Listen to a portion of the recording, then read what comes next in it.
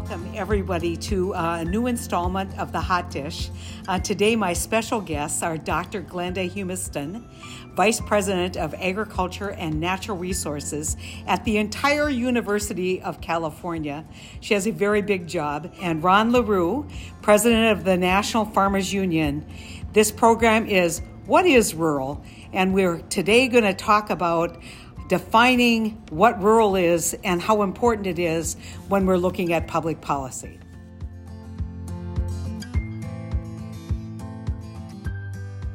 So a couple weeks ago, I was able to participate in a hearing and the Senate House Committee, Ag Committee. And in that hearing, Glenda, one of my guests, raised a really important issue, which is how do you define rural?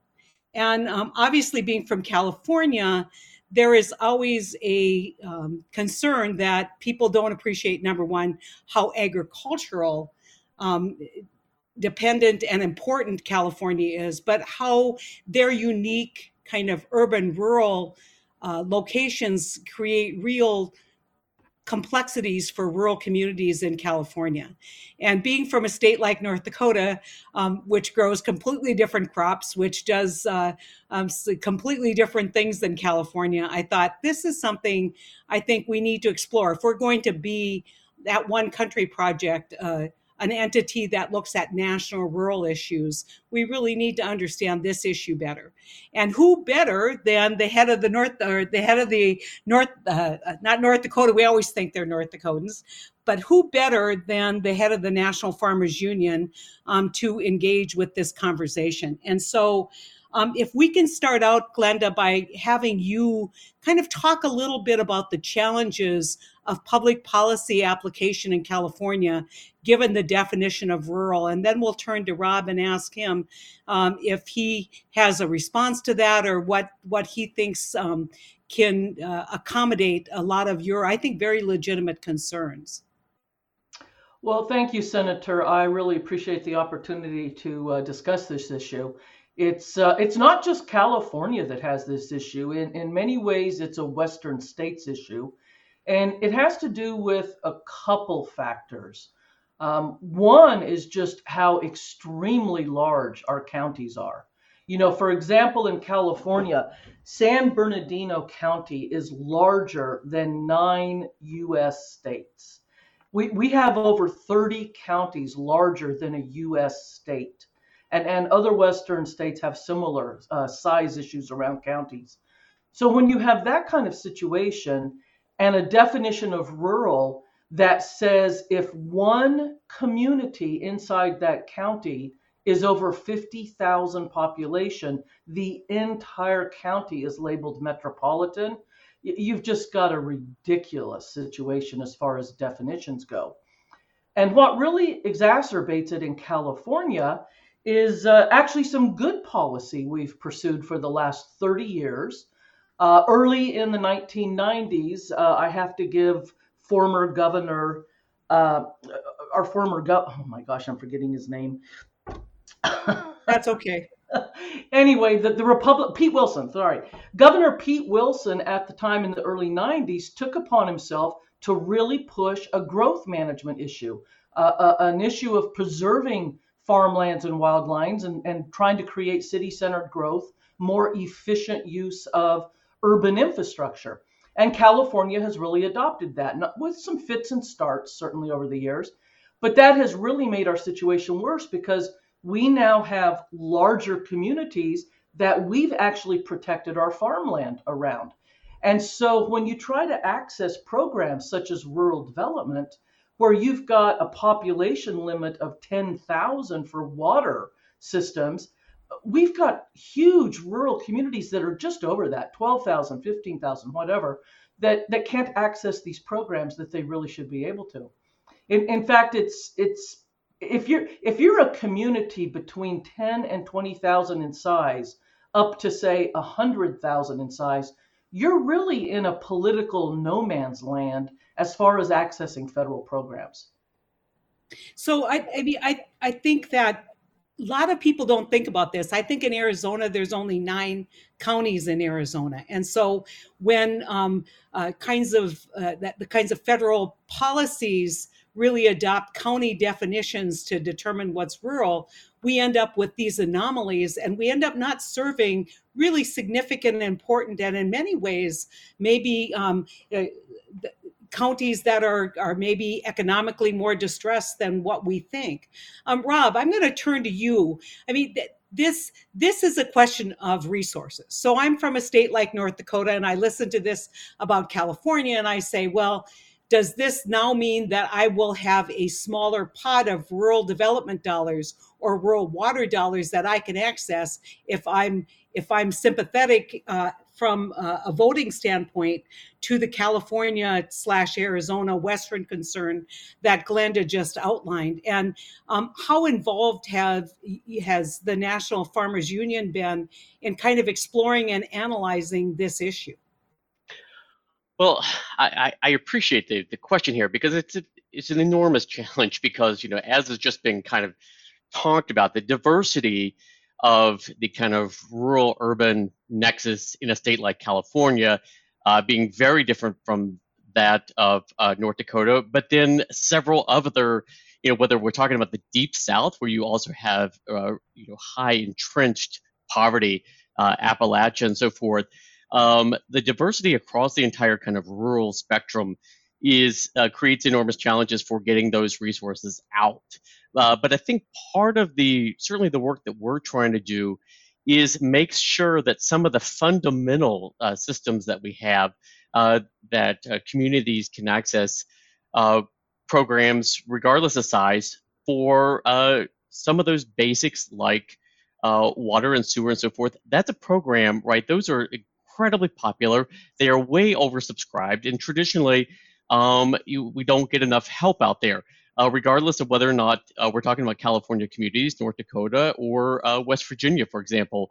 And so it's pushing policymakers to make sure that the resources are there for some of these fundamental. We can get into, different definitions and access to programs for economic development, but I think it starts with making sure that the resources there are there for some of those fundamental utilities. Hopefully, we'll get a chance to also talk about broadband and so forth, because when we look at the disparities in rural healthcare and access to economic opportunities, some of these key utility pieces, water, the sewage, and broadband are essential elements to kind of lifting up these communities.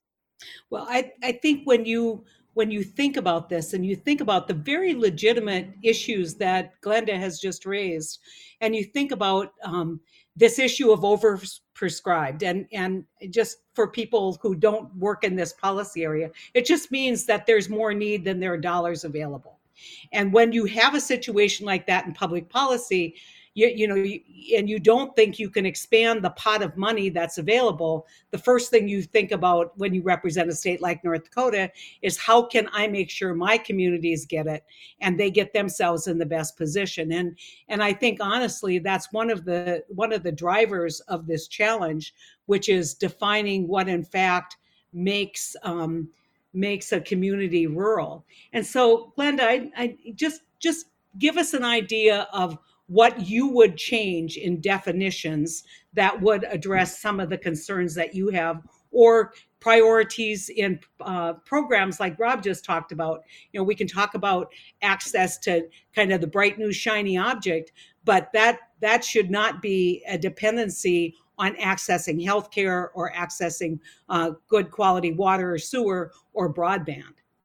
Yeah, absolutely. And there's probably a lot of small tweaks that could happen, but I would say in the bigger picture, what we really need to do is start breaking down this wall of something's urban, something's rural. Because really, if you think about it, we're all in this together. Our agriculture grows food that goes to cities. Our cities are our markets. And for food processing, as just one example, we don't want big, large food processing, warehousing, cold storage, distribution facilities on our farmland. They need to be in communities, in cities, with wastewater treatment and infrastructure, because they're manufacturing basically once that crop leaves a farm.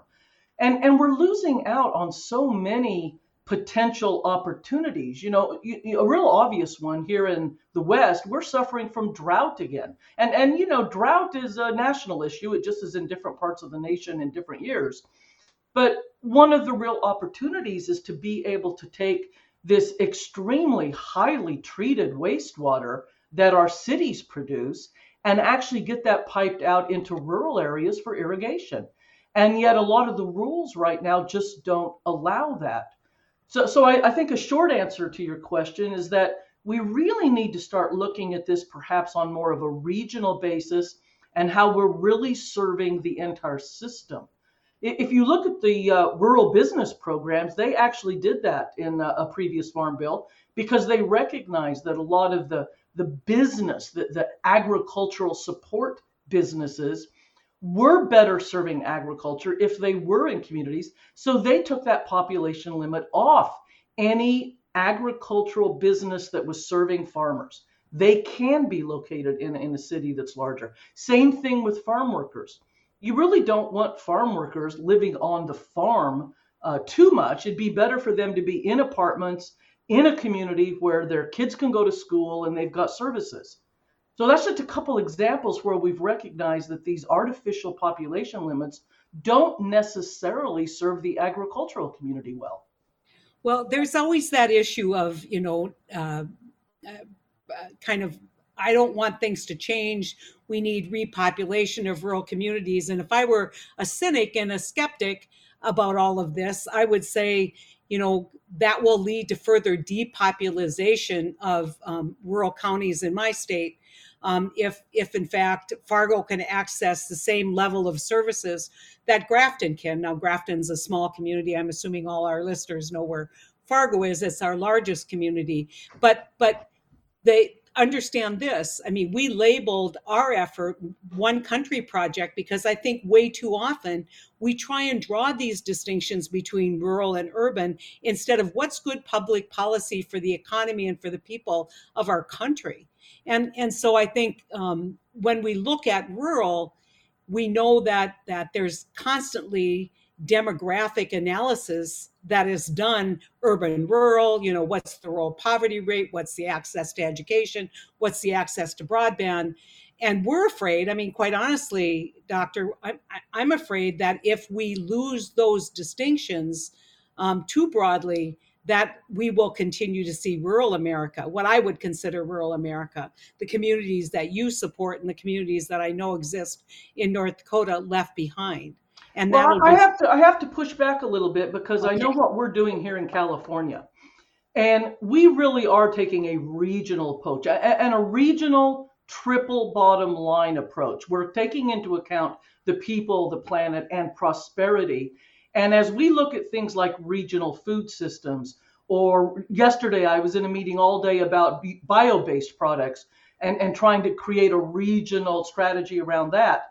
We're looking to create jobs and economic development in our small communities.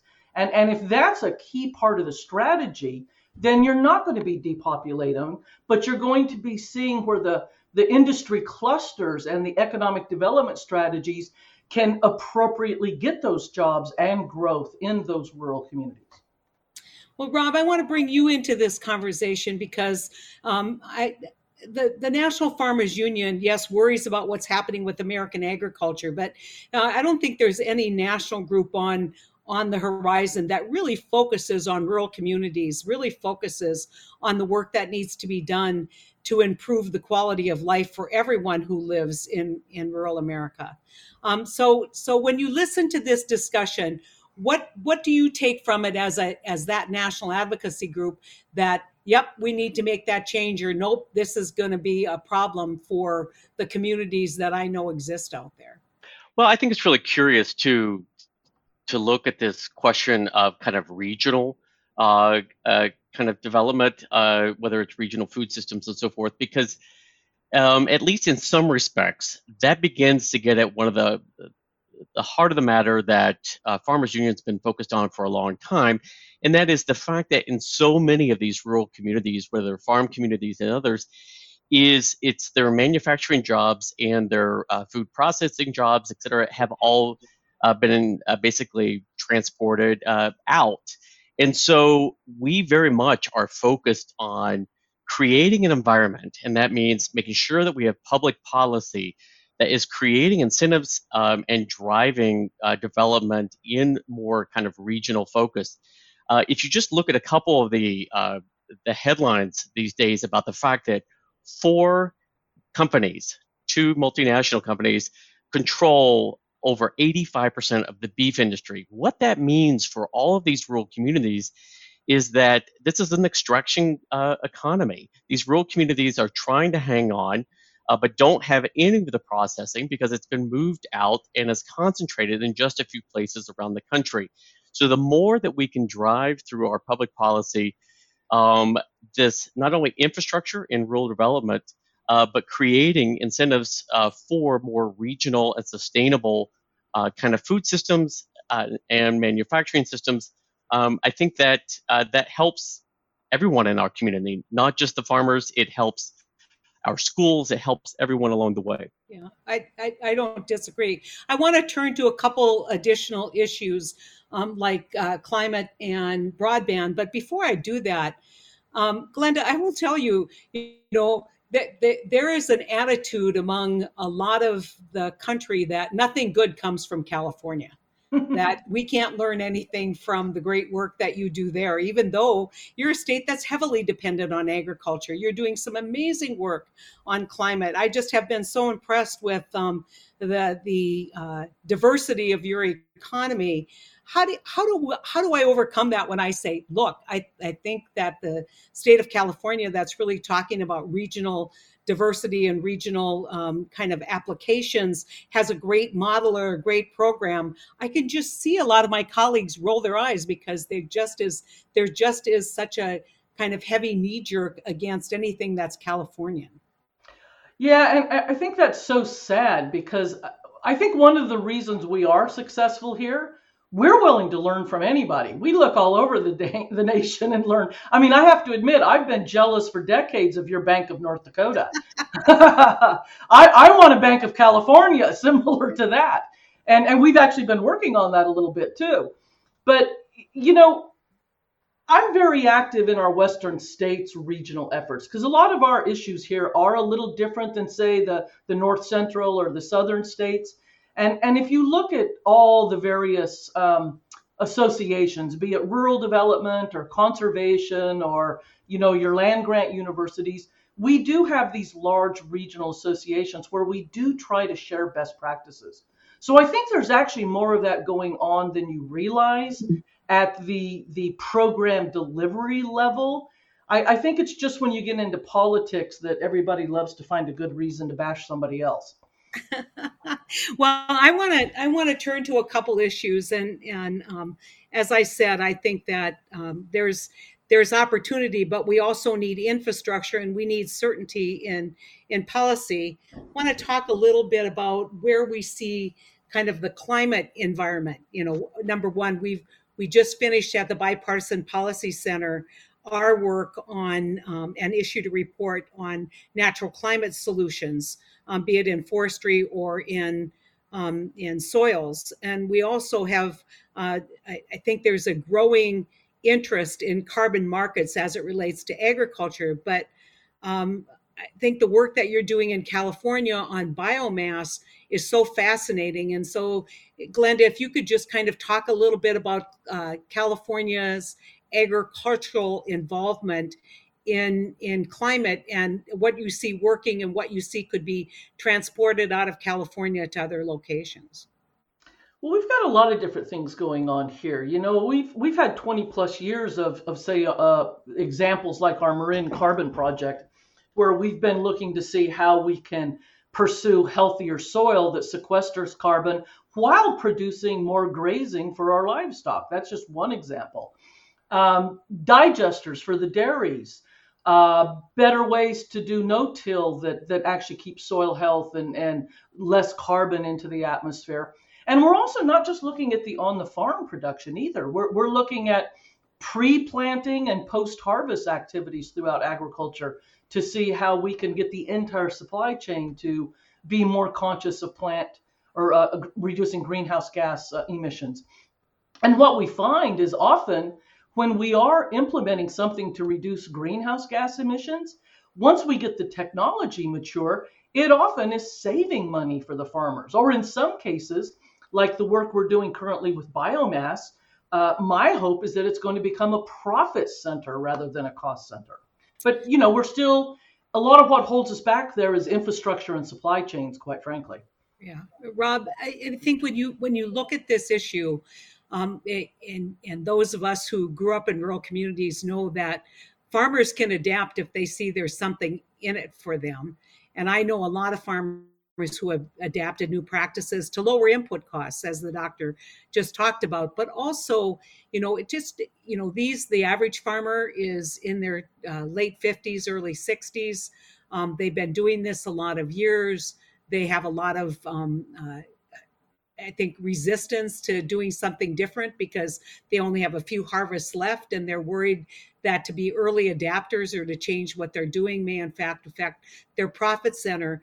What do you think is the attitude of farmers that are your membership in terms of adapting new practices, and what would it take to encourage more no-till in states like North Dakota, to encourage more conservation practices that can be good, not only make their businesses more drought resistant, more water conscious, but also maybe provide a stream of income in terms of capturing carbon? Yeah, well, first and foremost, right, as farmers, we like to think of ourselves as some of the original conservationists, right? We care deeply about the land and making sure that it's going to be not only productive but sustainable over generations, because these family farms want to be able to keep that going well into the future. And so we've had an early kind of appreciation of that, and as you just pointed out, also quick to innovate and try new things. I would just note, I mean, North Dakota Farmers Union was a leader in carbon markets for farmers, back in 2005, 2006. But the infrastructure wasn't there for that to kind of take off. But what it did tell us is very early, farmers appreciated, an opportunity where by adopting different practices, they could be incentivized to participate in this carbon exchange. I think the trick now is much like Glenda has talked about, is getting enough data and information and knowledge and technology to get us beyond kind of this newness, if you will, and to be able to find out what the real kind of monetary opportunities are going to be. A lot of what USDA is focused on right now with their incentivizing pilot programs across the country is looking at ways that farmers can adapt in different ways, working with universities, extension, et cetera. I think that will help us kind of accelerate this period that we're in right now, where a lot of farmers are looking at the potential for carbon markets. They see a lot of potential regulations. They're worried, but they are always going to be looking for that opportunity. That, coupled with their desire to make sure that they ultimately have sustainable operations, both profitable and sustainable into the future, is I think encouraging.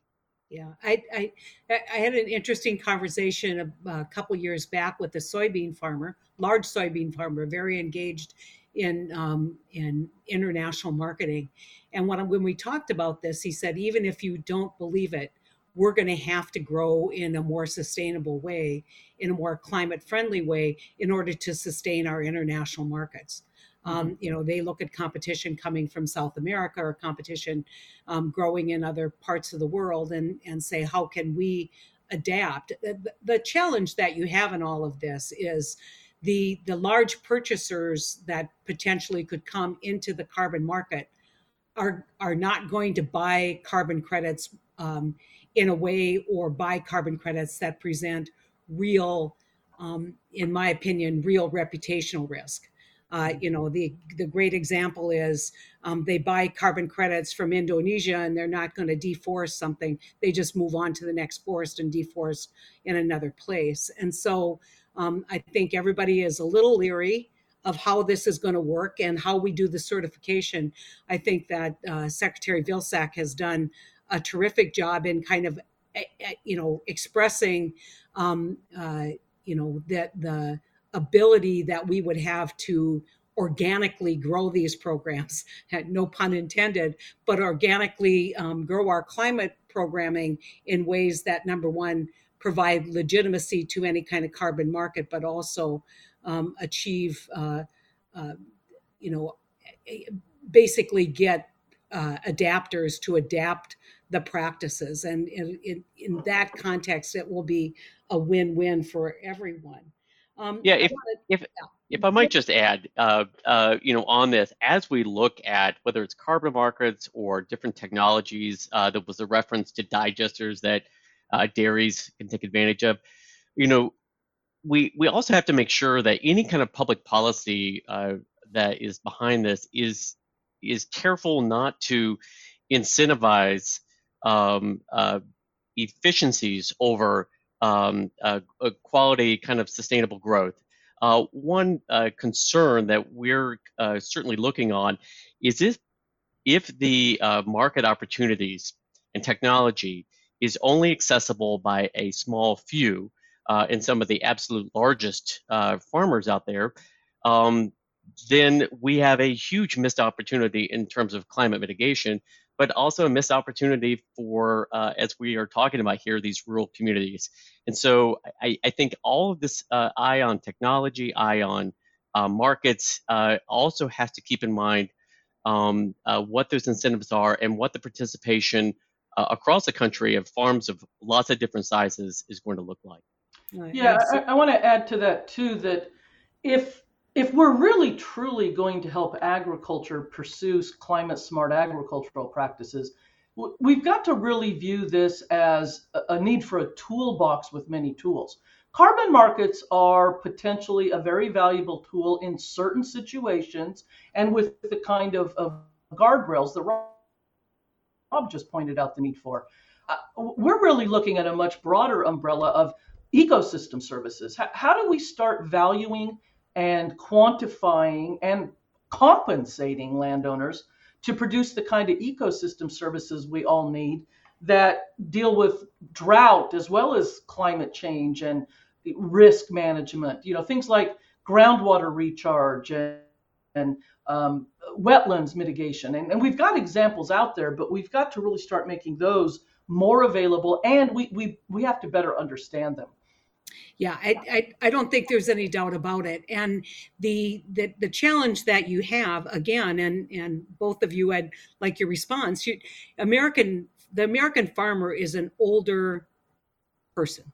I mean, whether it's male or female, the people who are doing a lot of this work, as we know, are older. They they look into the future. They have 5 to 10 more harvests before they kind of move on. And so this is, as you all know, in your life, you're going to get more conservative. You're going to say, look, I'm not going to be the innovator necessarily that I should be at this point in time. And the question that I have, and then on the other side, as you saw, Glenda, during the hearing in the House, that there was one side of the political aisle that didn't want to talk about this, that did not want to talk about, what could work on climate. But the longer we delay that conversation, the longer we're going to delay policy. But it really shows you the potential for, I think, political resistance to that kind of incentivized system, Glenda, that you're talking about. But Senator, you yourself just fed that very dichotomy. You're talking about our farmers being older, therefore they're conservative. And I push back every time somebody says that because I don't believe it's true. American farmers for decades have proven they're some of the most innovative and sometimes almost crazy risk takers out there. That isn't the problem. The problem is when you are a farmer and you are well established, You've got hundreds of thousands, if not millions of dollars tied up in your own personal infrastructure, your buildings, your equipment, your whatever you need to do for farming the crop you farm the way you do.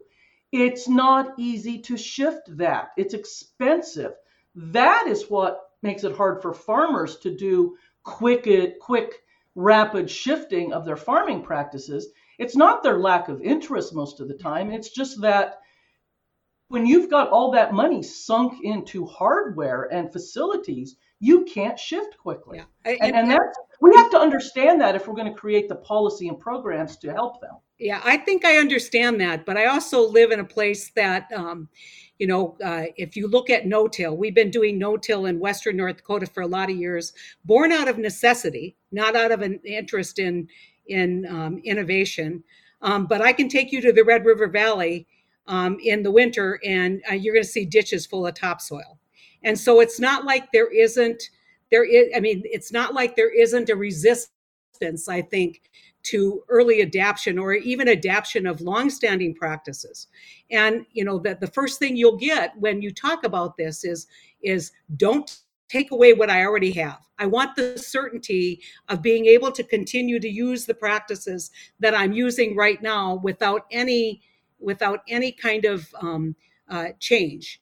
And then if I'm profitable in using those practices, how interested am I in something different that would add, number one, I agree with you, add maybe additional infrastructure costs in terms of equipment or different seed varieties or whatever it might be. How innovative am I going to be if I'm profitable the way I do it right now and there isn't any kind of regulation or mandate on the horizon that encourages, the carrot and the stick. If the carrot is something that's additive, and that's all you have, I think that makes the challenge more difficult.